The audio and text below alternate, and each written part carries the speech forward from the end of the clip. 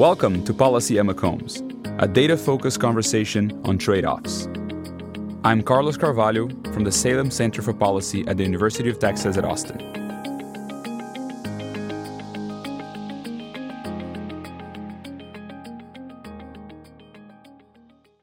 So with us today, we have Thomas Gilligan, Senior Fellow at the Hoover Institution. Gilligan served as the Ted and Diane Taub Director of the Hoover Institution from fall 2015 to the fall 2020. Is a longtime scholar on antitrust, regulation, political economy issues generally, and also on serving the board of Southwest Airlines and KB Homes, a home builder company, amongst other things. He was also our dean here at the McCombs School of Business from, what was it, Tom, from 2007 to 2015? 2008 to 2015. Anyway, Tom, welcome to Policy at McCombs. Yeah, glad to be back. Thanks a lot. So our conversation today is going to be around the idea of stakeholder capitalism versus shareholder capitalism. And I'm going to start here by going to something that was on the campaign trail during this fall, where President-elect Biden said, and I quote here, "It's way past time for us to put an end to the era of shareholder capitalism," an idea that he described as an absolute farce. He went on to say that corporations have responsibilities to other stakeholders as well, such as their workers, communities, which they operate in their country. All right, so let's start by defining these terms a little bit. Yeah. So clearly we have our new president saying that it's time to end this. It's time to end this farce. So what is this farce? What is the shareholder farce? And what is this new idea of stakeholder capitalism? Well, so neither ideas are new, for one. But they've both been around for a while. Shareholder capitalism, I guess, properly defined, is simply that the purpose of a company is to advance the interests of shareholders, chiefly returns on investment or profits, subject to the laws and customs of the societies in which they operate. So it's basically you have the equity owners, or in a private company, just the owners of the company. The company should strive to advance the interests of those owners, subject to obeying the law, the customs, and the ethical mores of the times. Stakeholder capitalism recognizes that almost any company, regardless of its size, is going to have implications for employees, for people who live in the communities in which the companies operate, maybe for citizens around the world, say if the company emits a lot of pollution, et cetera, and they're impacted by these corporate decisions. And therefore, the purpose of a corporation is to somehow take into account or balance the interests of stakeholders, the shareholders of which are only one of the potential stakeholders. So the way to think about the first one is that the first one's a market mechanism where shareholders form a firm and they hire labor, they sell in markets to consumers, they produce according to the laws of the jurisdiction in which they operate. On the other hand, the stakeholder concept is more of a political concept, like a city council where you have a lot of people with varying interests, and all of these interests should be weighed in various ways in order to balance the interests of stakeholders. So one of it with a very clear utility function, something that we think about when in a simple economics problem, maximizing the utility, and the other one, the utility function is more generally defined by multiple players, multiple actors in the system.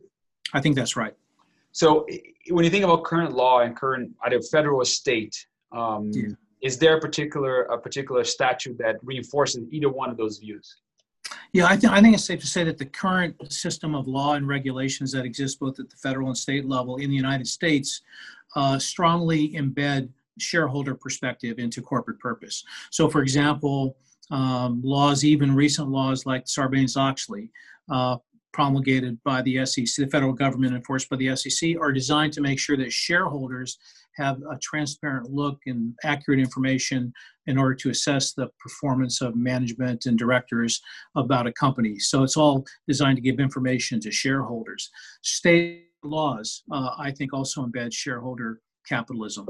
The state of Delaware, where most Fortune 500 companies are incorporated, particularly large companies, really makes it an explicit obligation of directors and managers to run a company in the interest of the shareholders. Now, to be sure, it doesn't say don't take into account other stakeholders, but they view the other stakeholders as instrumental, and that their other stakeholders need to be treated in a way that furthers the interest of the shareholders. So, for example, it does. A company that was neglecting or treating its labor force so badly that no one was staying, everybody was quitting. It was very hard to recruit and retain the best employees, that for that company to be cleaned up would be totally in the interest of the shareholders, and that would be, the law would expect you to do that. I think there are other states too that embed something like constituent provisions in their state and corporation laws, which allows directors and managers to explicitly take into account the interests of stakeholders. But once again, it's in this instrumental fashion.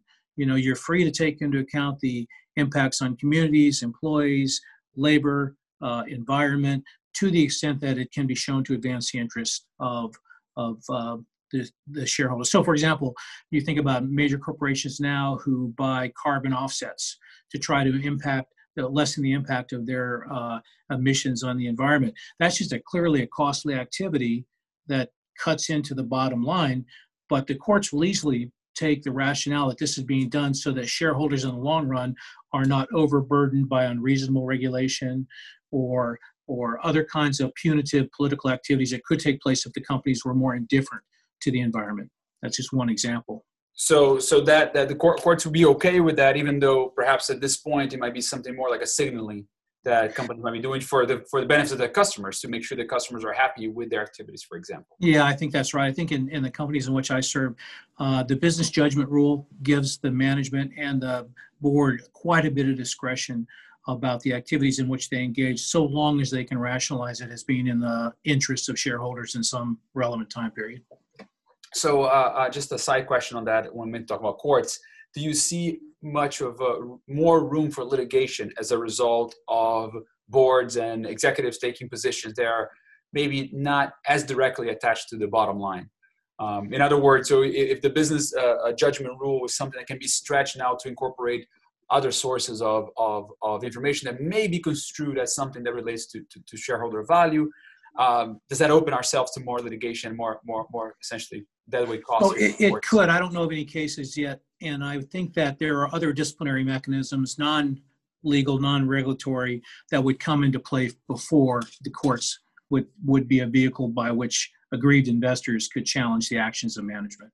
So like active board members essentially, or hostile takeover type things. And yeah, right. Activists, you know, so for example, if a company were engaged in activities for the right reasons, let's say, but were thought to erode the bottom line of the financial performance of the firm, it would be possible for an activist to do what an activist does, which is try to acquire stock and the interests of other investors to try to replace management or directors to reposition the firm in those other ways. And those are the other ways in which the shareholder capitalism perspective is embedded in our current customs, that markets like the remuneration of executives and boards of directors are extremely tied to the financial performance of the firm. I mean, and there's been litigation in recent years about say on pay and about the use of long-term incentives and vesting and clawbacks, which try to align the financial interests of the people who are making decisions about the daily operation of the company and the shareholders. That's an even more powerful mechanism, in my view, than the law. It's also the case that the proxy process, by which almost every year for almost every firm, all the directors and the management are reelected by the shareholders. That's a really strong and powerful mechanism for ensuring that the companies are run in ways that advance shareholder interest. Those are semi-political or voting systems, if you will. They're fairly accessible to shareholders, but they haven't yet been used to advance what I would call public interest, you know, like adopting more stringent environmental standards than the regulation requires. They have been used to advance diversity issues on boards, the placement of women and minority on boards, etc. But you haven't seen this broad move yet of using proxy mechanisms to embed social or political values in corporations. So in some ways, I mean, when you look at all the, I guess you described the alignment between all those issues and the bottom line at the end, right? So yeah. the value to shareholders is somehow aligned to a lot of these issues, and the market mechanisms in place right now, market and legal mechanisms, are very much defending that. And insofar that sort of the view that Milton Friedman had, that as long as businesses are doing what is good for their bottom line, they are benefiting all stakeholders in the process. It seems to be the still the law of the land and the way companies tend to operate.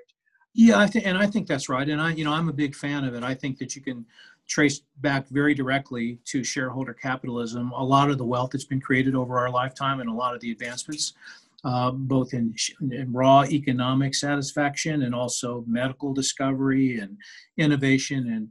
And I think that human welfare and enjoyment has just been greatly advanced by this particular form of corporate organization. I also think that it's a little bit of a misnomer or an invalid criticism to say that shareholder capitalism necessarily ignores or takes advantage of other stakeholders in the process. There are markets in which people operate, labor markets. If a company is not treating its labor right, it's not training them properly, it's not paying attention to its human capital needs, it doesn't do very well. It doesn't retain people. It loses its best people. It finds it hard to find anybody to take company there. If you have companies, that degrade the environment much, much more than their competitors, consumers care about that. Activists in the political realm talk about it. Consumers move away from those things. I mean, you and I in our lifetime, we've seen this, right? Like the use of child labor or just use of labor in ways that doesn't conform to Western standards has been the basis by which companies like Nike have changed their modes of production and dealt with their suppliers and outsourced providers in ways to try to bring their standards up to the norms and the ethical customs in the West. And I think that's had a big impact, and it's done that under shareholder capitalism. So I don't think that it's right to say shareholder capitalism necessarily ignores or necessarily takes advantage of other stakeholders in the process. I like to use the Moneyball analogy of the Oakland A's start hiring a bunch of slow guys. Yeah. It turns out there was an inefficiency there, and by discriminating against slow guys, teams were spending more money than they should to get hits. Yeah. Right? So once the team figured that out, the market became more efficient, and it was not about the types of players, about like improving the bottom line. The bottom line improved the market for that labor, for the supply of labor in various directions, right? So that's I like to use that example in our classes as a way to point out that if there is an inefficiency, the market will explore eventually. If you're underpaying somebody that has high human capital, well, that person is going to have a place to work and is going to deliver value to another firm, and you got to learn that. So I think within the context of this, I think one of the things that's changed again in my lifetime is just the quantity and quality of information available about the operating practices of companies around the world. So if I am very much concerned about the way in which labor is treated to produce a product that I use extensively, it's easy for me to figure that out. There's an assurance prospect that I could execute on by doing a little bit of research or relying upon activists around the world or relying upon just certain kinds of reporting mechanisms will tell me how labor is treated in these certain areas. If I care very much about, carbon emissions, right around the world, because I care about the climate or climate change, it's fairly easy for me to track down kind of industry comps about who's doing well and who's doing less well in these areas. And it's easy for me to fold those into my consumption decisions by and large.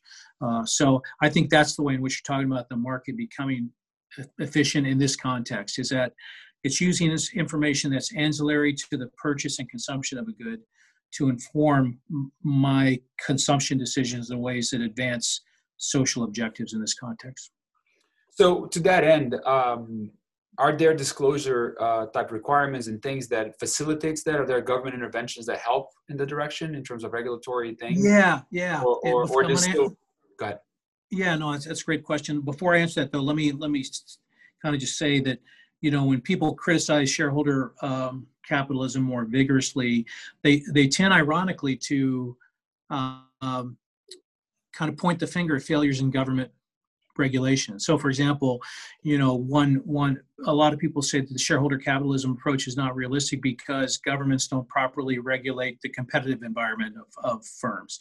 They allow firms to get too large. They allow too much market power. And then the philosophical argument behind shareholder capitalism breaks down, right? Or they say governments don't properly internalize the externalities of companies. So companies are allowed to freely pollute in ways that harm people both locally and globally. And that, again, can't be justified on a philosophical basis. It's also the case that, as we were talking earlier, that just companies engage in behaviors that are independently valued by everybody, consumers, by labor, etc. And the governments are not properly policing or writing laws and rules and regulations that take these things into account, right? So one way to kind of deal with this is through the assurance process you're talking about is to think of let's call it stage one stakeholder capitalism. Let's call this a stage. I'm making this all up too. This is just has no weight other than in my imagination.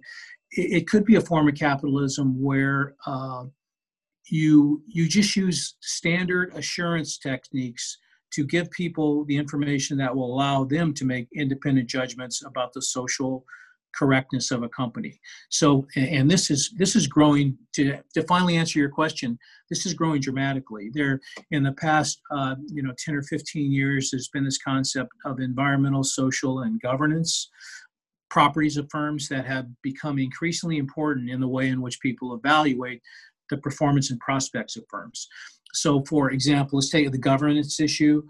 Are your boards and management teams sufficiently diverse? Do they include enough women and people of color to take advantages of the purported benefits of diversity?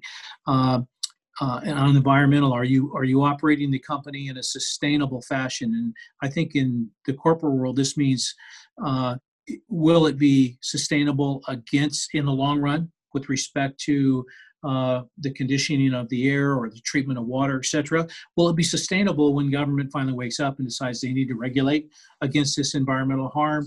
Will you be able to continue on after that point in time?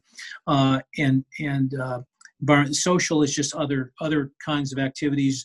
Are you engaged in behavior as a firm that reaffirms your community, builds up the community, helps it with its problems, helps it be a better resource for the company in the long run? So this is all what I would call assurance. And I think this assurance view of stakeholder capitalism has been reinforced recently by the statement of the Business Roundtable, which basically, in a really full-throated way, endorsed stakeholder capitalism, but in an interesting way, in a way which kind of denied that there were trade-offs between social and private ideas, in a way in which they indicated that you just absolutely have to take into account the interests of other stakeholders, but that's totally consistent with shareholder value maximization. It's kind of like our colleague Sheridan Tibman would call this costless social responsibility. That's if you read that statement pretty clearly, that's what they have in mind. This is also the idea that is embedded in certain major investment advisory firms' guidance on what stocks they'll buy and hold, which ones they won't. If you read, for example, the BlackRock statement on the kind of way in which they evaluate companies, they absolutely affirm an interest in these ESG factors and in the broader social impacts of companies on society. But they also say, we're not going to make value judgments about politics or ethics. We're going to evaluate them within the context of, is the company taking these factors into account to promote shareholder interest? So that's kind of very interesting. This is if you're for your students or anybody out there who's really interested, the World Economic Foundation, I believe, World Economic Forum, excuse me, they've been working on this for years, and they finally came out with a really deep document in, I think, October or September of this year, which was on incorporating ESG factors in evaluation of company performance. Ironically, and this will tell you why I'm using the word assurance, this report was done in conjunction with the big four accounting firms in the U.S., right? And I'm an economist, so I have a lot of friends who are just cynical. And their view on the whole document is that it's the big four accounting firms trying to start a new assurance business. And in my view is that's okay. I mean, that's fine. I think I'm an economist, so I think markets work better when there's more information as opposed to less. And I think assurance activities are totally fine, and there's nothing really wrong with them. But I think one way to understand the modern version of stakeholder capitalism, at least in the U.S. and in most of the West, is that it's an assurance mechanism designed to bring in these social concerns in the evaluation of corporate performance. All right, so that is still within the market mechanism to some degree, right? We're just allowing more information to be available and people to make better decisions as a function of that. Yeah. Are there non-market mechanisms that you see coming our way from, again, going back to the statement that Joe Biden made on the campaign trail? what are the types of pushes that we might be seeing coming from, let's say, the federal government in the future, and trying to maybe codify some of these things into law and regulatory framework? Yeah, that's a great question. And I don't think the president-elect, in that speech, he didn't propose anything. It was more kind of, we need to look at this kind of an idea. And it was done in rough conformity with the timing of the new business roundtable. It was afterwards a little bit, but it was interesting. But there are examples of countries. Let's imagine Elizabeth Warren is the Secretary of the Treasury. Yeah. Exactly. So she had proposed in 2018 that a certain percentage of the board of directors be elected from labor unions or labor groups that worked at a company. So that's one specific political way to incorporate at least one set of stakeholders, labor, into the decision apparatus of a corporation. You could also think about electing members from the community. So like I'm on a home builder board, you could look at all the areas that in which we build homes and say, look, 40% of your board needs to be populated by politicians or people who represent the interests of those communities. You can think of doing the same, with respect to global part. I mean, you think about a petroleum company that's producing carbon that is being emitted and diffused broadly around the climate. That affects everybody. So maybe you should say there should be two people on a board of an oil company who represent the interests of people who are environmentally harmed by what they do. So you can think about, you can imagine a regime in which this happens. Now, it is the case that in co-determination states in Europe, like Germany, there are requirements to have a certain number of labor members on the board. And, and I've been reading recently to see what the effects of this were. I mean, one predicted effect is that you'll have underinvestment of these firms because, current labor are not long-term. They're not people who are interested in the long-term of a company, whereas shareholders are, because they can always capitalize the long-term effects of investments in their shares when they sell them. So there's a question of, do they underinvest? And I'm not convinced one way or another yet. There's a lot of research on that.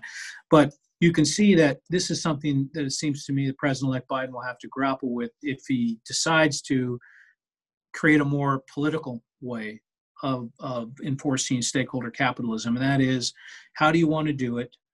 What are the benefits of doing it? And what are the unintended consequences of doing it? Another way to do it is, remuneration for executives. So right now, remuneration of executives is tied really heavily to the financial performance of firm. It doesn't preclude tying remuneration to social factors. Starbucks recently tied the pay of their executive to diversity factors in their human capital. There's no reason why you can't do those things, but President Biden might say, let's pass something like Sarbanes-Oxley, which asks the SEC to mandate certain ESG factors be included in CEO pay structures. So there's a lot of ways to do it. There's a lot of leverage you can pull. Again, there would be a lot of arguments back and forth about what the intended and unintended consequences of these things would be, but it would be a more fulsome and robust way to embed stakeholder capitalism if you think that's the way you need to go. So I have a couple of questions on the Starbucks example. What strikes me as problematic there is that you're asking executives to engage in potentially illegal behavior in order to achieve a certain outcome for themselves. Right? Like you're de facto asking them to impose a quota. I don't know if they specify some ratios for the outcomes, or it's just like you'll define, we want more diversity without specific goals, because you could get to the end of the quarter and say, well, I'm missing, one Brazilian here, so I'm going to go hire for my barista Brazilian, and that's not necessarily legal on the basis of, I guess, country of origin is not a protected class, but there's other ones that they are protected. So I'm a little concerned with that, not concerned. It's just something that I wonder how that's going to play out when you put executives in that particular situation, right? But the other thing that you mentioned was the potential issue of divesting. So do you see this dynamic playing only in the public traded companies, or because one of the things might be, I'm going to go to the private markets. I don't want to share my decision-making power of my dollar as an investor with labor, with members of the community, with et cetera, right? Sure. I want to have supremacy in my dollar decision power. Is there a fear that might lead to more dollars being invested in private equity, in private markets, that you and I are not going to have much access to, that might lead to increased inequality, for example, access to returns that many people there are not going to have the ability to get? If there's a trade-off, I suppose, that predicates the trade-off, right? No, I think there is. So let me address both those. I think the Starbucks case is interesting, and I think you raised an interesting question. I'm not a lawyer, but I think it's relevant to remind ourselves what's happened at major universities who've tried to impose quotas or other kinds of race-based admissions policies, right? And there, I think the hurdle is even higher, because a lot of these are public institutions. So University of Texas always has a case going on. Harvard and private universities have cases going on. And I think that, one, looking at corporations, which tend to be private, they don't have a public obligation the way a UT Austin does. I think there will be generally a lot of latitude about how companies want to try to impose their diversity requirements or implement their diversity requirements in their company. I don't think they would ever use quotas, right? But they would use incentives or payouts or scholarships in ways to bring people in. They have to worry too, when they do something like this, they have to worry about the effects of those policies on the rest of their labor force though too. I mean, if you're in a non-protected class and you get into a company that's really aggressive about promoting protected class people, those people are risk, all else equal. Some of them are. Some may want to be in that environment too. But I guess the only observation I would want to make is that I think private companies have more latitude than public universities about how they want to incorporate a person's identity or status in employment decisions. I think with respect to your question about, let me put your question bluntly. Suppose we have a very aggressive, politically based stakeholder capitalism move in this country. Will that reduce the size of public equity markets relative to private equity markets? And I think the answer is absolutely yes. I think we've seen this over the years as it's more costly. Public capital's got more costly relative to private for a lot of reasons.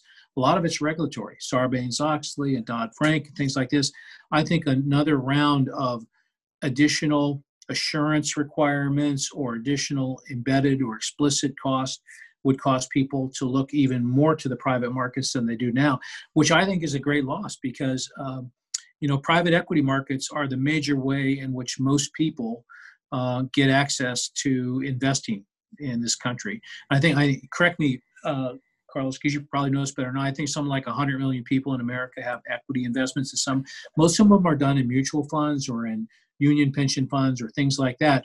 And it would be really a shame to see that market contract even more than it has, over the past 10 or 20 years.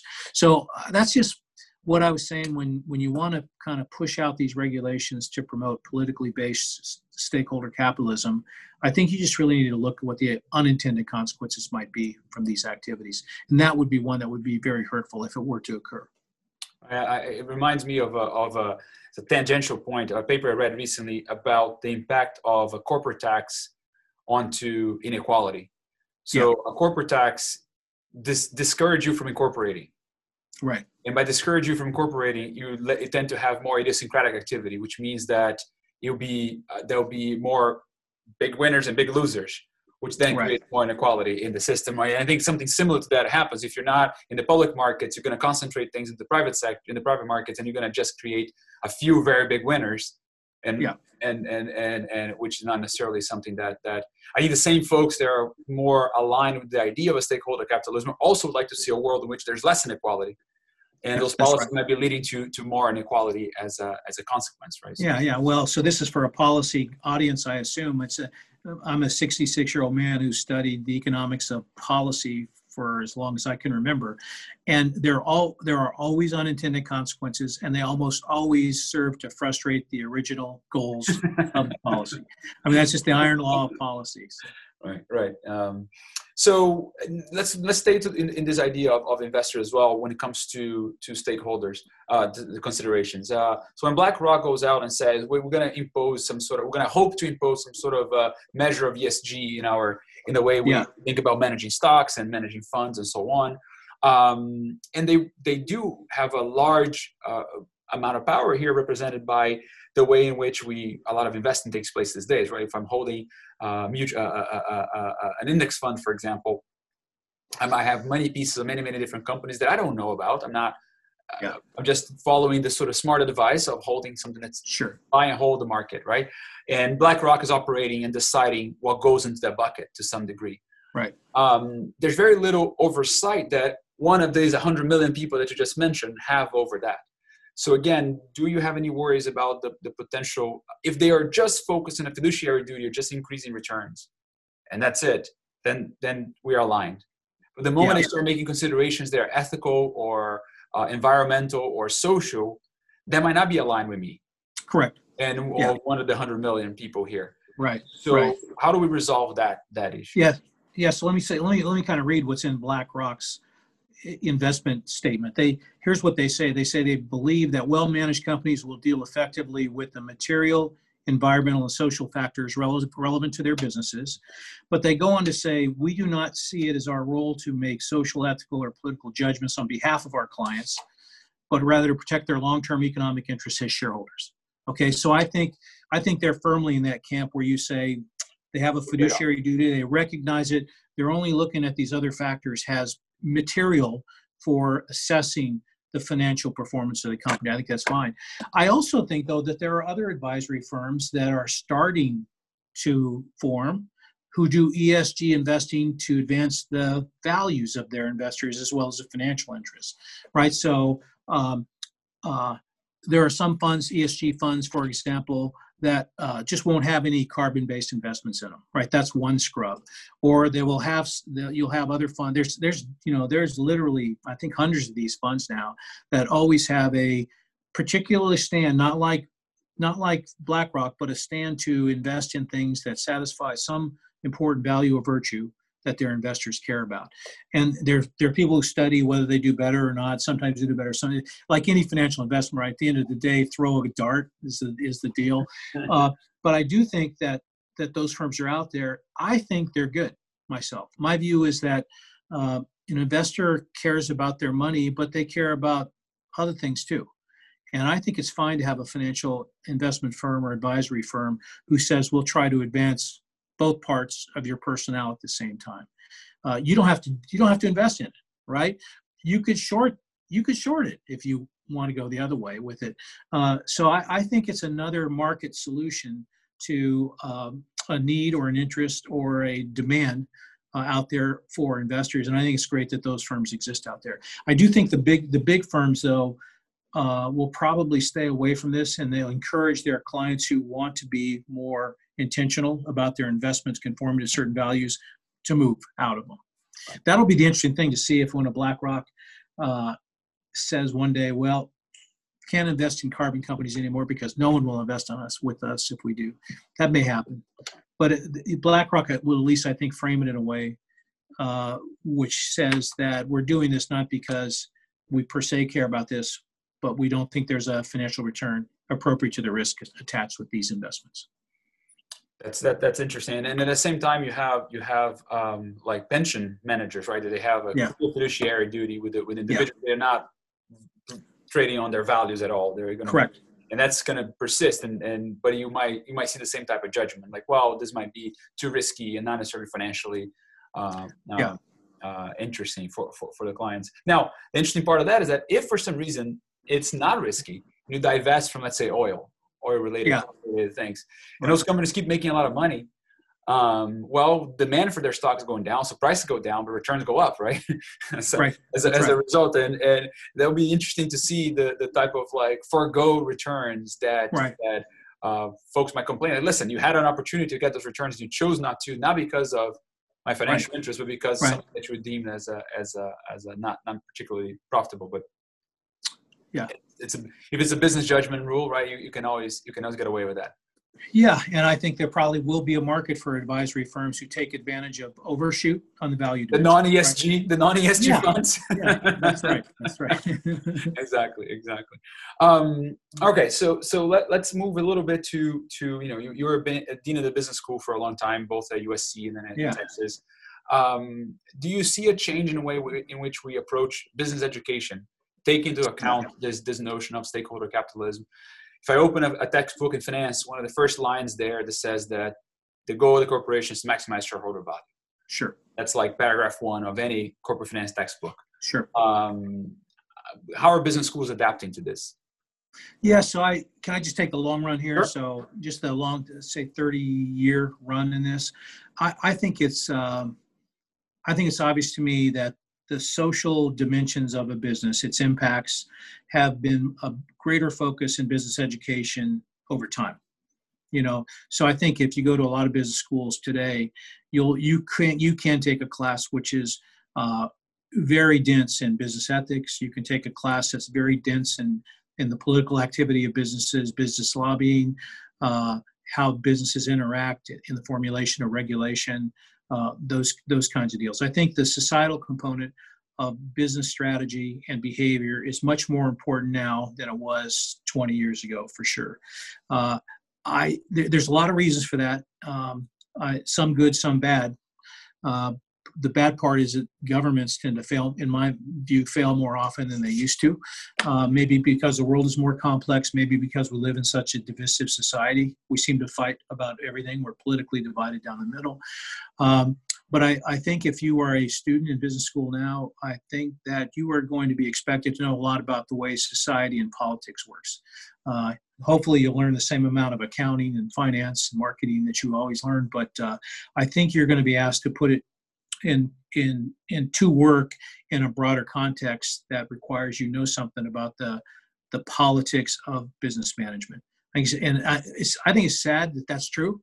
I wish the world were simpler and it was clean cut and everything, but it's just not. It's just, I think that the power and the impact of business on people of all stripes is substantial. And no matter how clean or the rules are or the regulations are or how proper the business conduct is, there's always going to be a political price or tension or demand put on a company. And I think companies need to deal with that, need to be able to deal with that. And but do you like more in a more specific way?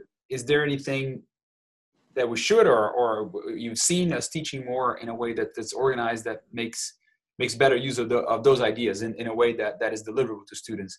My theory, the reason, what I'm trying to say is this: I think that there's a lot of like lip service and a lot of this notion that profits have to have a purpose, and this notion that rainbows have no trade-offs with money, and somehow everybody wants to paint a picture that's actually more devoid of like a hard content associated with what it is, what are the trade-offs you're facing, what are the economics, the political economy of it.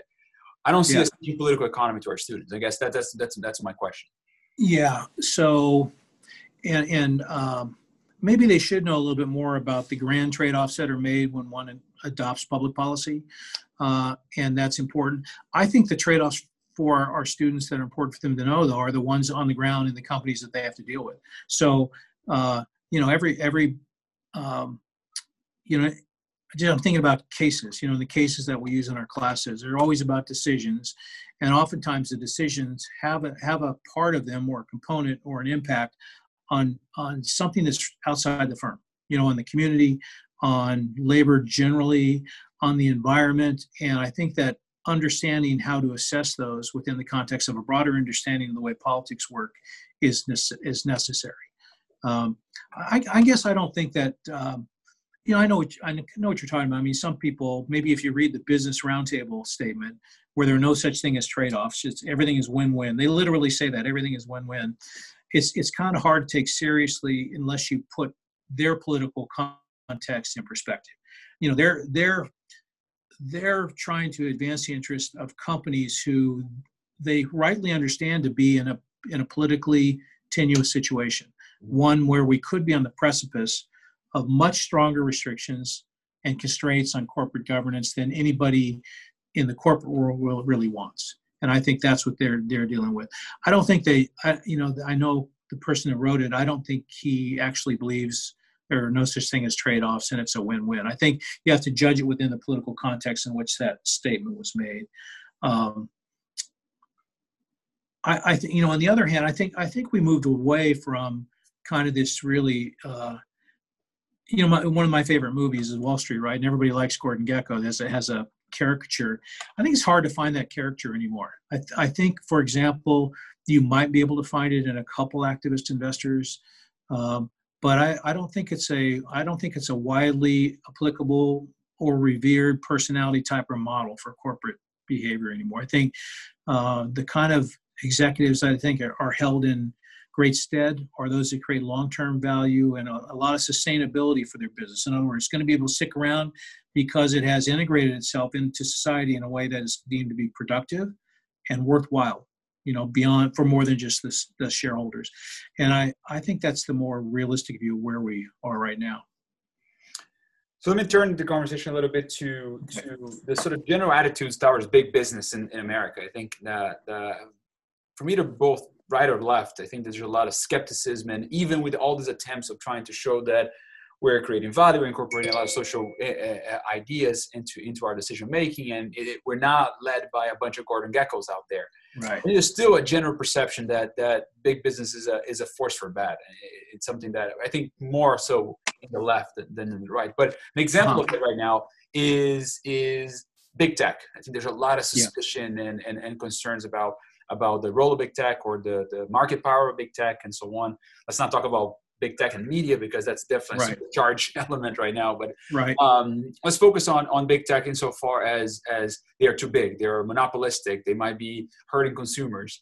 And at the same time, I think we're very happy and benefit tremendously from all the products that big tech has generated for us in the past few years. So we wrote recently something about Google and the antitrust case that Google has been charged with, and made a connection to Standard Oil. So let's talk a little bit about that. Okay. Point there. So Google, as everybody knows, Google's in trouble with everybody all the time, right? And as they should be for a lot of reasons. But recently, the federal government, along with 11 states, filed an antitrust claim under Section 2 of the Sherman Act, which basically says that Google has unlawfully obtained the dominance that they currently enjoy in search markets, in browser markets, and in online advertising markets, as well as just the operating system for smartphones, et cetera. And the government in this case, they're just trying to make the argument that that's true. They didn't, in the case, spell out the remedies they would like, such as breaking up the company or forcing it to divest in any serious way. But we're in a period now where there's going to be some arguments about whether or not they do have dominant positions and whether or not the dominance was obtained illegally. Let me just make a few general comments, and Carlos, you can ask me more questions about it. One, this is really an American phenomena that is highly predictable and occurs with a lot of regularity. So if you go back to the original Standard Oil case, I mean, Standard Oil was a company that was formed in the 1870-ish time period to take advantage of new drilling techniques and refining techniques to produce kerosene primarily. They ended up producing 300 other products out of a barrel of oil. They reduced the cost of refining a gallon of kerosene by 85%. And they passed a lot of these benefits along to consumers, so much so that they achieved at 1.90% of the market. And so the government comes in and says, that's too large.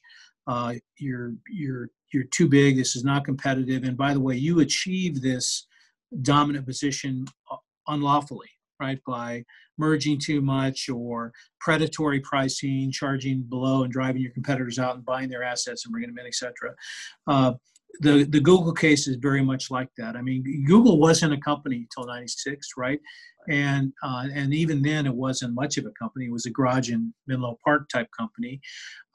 They created this new market called search, internet search, and now they have about 90% of both the U.S. and worldwide search activities use Google algorithms. They have this phenomenal browser called Chrome. It has about 70% of the market share in the U.S. And they also have this Android software which powers the operating systems for smartphones, and they control 85% of the market, which I was shocked by that number because I thought Apple phones were a much bigger share of the market, but they're not. I mean, it's Samsung, it's Android phones if you're looking worldwide. The government claims in these that the government doesn't claim that Google is not an innovative, creative company, and I don't think anybody would deny that, right? But they claim that they achieve these dominant market share numbers by engaging in predatory and illegal tactics, like paying Apple and other computer companies and phone companies to make the Chrome their default browser, right? Or by just providing the kind of inducements that didn't allow competitors to either write software for alternative systems or to compete directly with Google because they're just too dominant. So we'll see how that plays out. It's my prediction. It'll be a long. Let me ask a question on the way the law is applied in the situations. Is it the case that you just need to show that by doing what they did, they got such dominance in the market, regardless of how they got here, they got to a very dominant position right now, and that alone by itself is a barrier to entry. By being so big, they indirectly create a barrier to entry, and it's harder for innovators to come in, and therefore we're suffering from one, that have too much market power, so consumers are being hurt, and two, no innovation can take place. Or they have to show, the government has to show that there were acts along the way that were unlawful. So again, not a lawyer, but I think there'll be a lot of rule of reason stuff here. They'll have to show that their behavior and conduct has actually diminished competition in a way that hurts consumers. It'll be interesting to see who comes forward. Will Apple come forward and complain about this arrangement? I don't know. Will advertisers come forward and complain about this arrangement? They might. Google controls a third. They get a third of all digital advertising dollars around the world. They get it through running these online auctions that allocate their digital advertising space in a way to maximize revenues, like they always would. Will advertisers say this process is bad for them? I don't know. Some will, some won't. Google search algorithms also direct people to other of their products, like their travel services products or their products used to evaluate local businesses. And those tend to compete with Yelp and other things, which those people will certainly complain, right? So it'll be a process of people showing up, and some will say, I'm not harmed, I like it. Some will say, I'm harmed and I like it. And it'll be for a judge and maybe a jury to figure out what takes place. I think the general rule with this stuff, though, is that once you get above 50, these are just rules. This is a rule of thumb stuff. Once you get above 50%, 60%, things that you do to solidify your competitive advantage or to expand it are going to be looked on very negatively and critically by antitrust authorities. It's kind of one of these deals where if you're not a dominant firm, you can do all the kind of things a dominant firm does and be okay. But if you're a dominant firm, it's a different set of rules. And I think the rules aren't bright light rules. They aren't written down. It's not black letter law. It's more subjective analysis. There'll be a lot of economic consultants get rich out of this case. A lot of lawyers get rich out of this case. And at the end of the day, I don't think we'll generate much new law. And, small firms will still be able to use exclusive contracts to promote their products because they're small. Large firms will not. It's just, I think the more general point too is, I think I used to tell people when I would teach a course like this in business school, I used to tell all the students, I said, look, when you guys get far along in your business career, you're either going to be one of two things. You're going to be a defendant, and you're a defendant because you've done really well and advanced your products and everybody loves what you do, but someone you've outcompeted or for some reason is going to sue you and say you did it illegally. And that's okay. And the rest of you are going to be called plaintiffs, and you'll be someone who says that you were harmed by the competitive activities of other firms. Now, that's a little tongue-in-cheek, and it's a little too cut and dry. But I think that antitrust law is bound to enter the life of any successful business person or unsuccessful business person, and it's just another reason why I think our students need to be equipped to and understand, what are the general guidelines or parameters or bumpers that I'm going to run into when I try to be very successful in commerce. So let's loop back to the conversation on stakeholder capitalism. Yeah. I'm Google. I'm growing. I'm very good. I'm very successful. Yeah. I'm innovative. I'm getting a lot of market power as a result of the quality of my products. So do I have a responsibility at that point to say, listen, the next step here is giving me more market power? Should I move away from it? Is the stakeholder sort of flag ethos tells me that I shouldn't pursue market power because, the long run is that I'm going to get sued by the government. Is there a place where a company should, by itself, stop growing, stop trying to gather more market share? Because see what I'm saying? There's a connection there with the So what you might want to ask, and this is, I think, where companies like Google is just really, they're really good. They're really good. They're like the LeBron James of their space, right? And I think a company like that gets in the following trouble. Like, to answer your question directly, one thing a company might do is say, are my actions in the best interest of our customers and our potential customers? And in some cases, the answer would be no, because we're too dominant and we don't give some customers the choice of the variation that they need in order to advance their interests, right? A company like Google would never come up to that conclusion, though, because they would say, we can supply what those people need. Because they're looking at the second best browser, they're looking at the second best search engine, and they say that's not any good. And they're getting a lot of feedback that that's true because the customers aren't using those kinds of things. Now, should they look at their algorithms and say, maybe our algorithms shouldn't direct everybody to our travel site who ask a travel question, right? And I'm sure they don't. But I think your question is interesting, and it kind of shows the hazards of trying to self-restrain yourself in this context. And maybe your point of your question was that stakeholder capitalism is going to be harder to implement on a volitional basis. And I'm not sure that I saw any investors really nervous that Google was dominant. Or whether there were any investment funds that said, we really need to invest away from dominant tech firms because it's not in the best interests of society. It's just not the way that the capital market for tech firms tends to work. So I don't know, but I do know that Google looks a lot like Standard Oil, looks a lot like Alcoa Aluminum, looks a lot like Microsoft. They're dominant companies that emerge, provide a lot of value and utility, create a lot of wealth, and then they just get to a point to where they're subject to the interests of the government, and the government typically breaks up or in some way makes it easier for competitors to come into the market.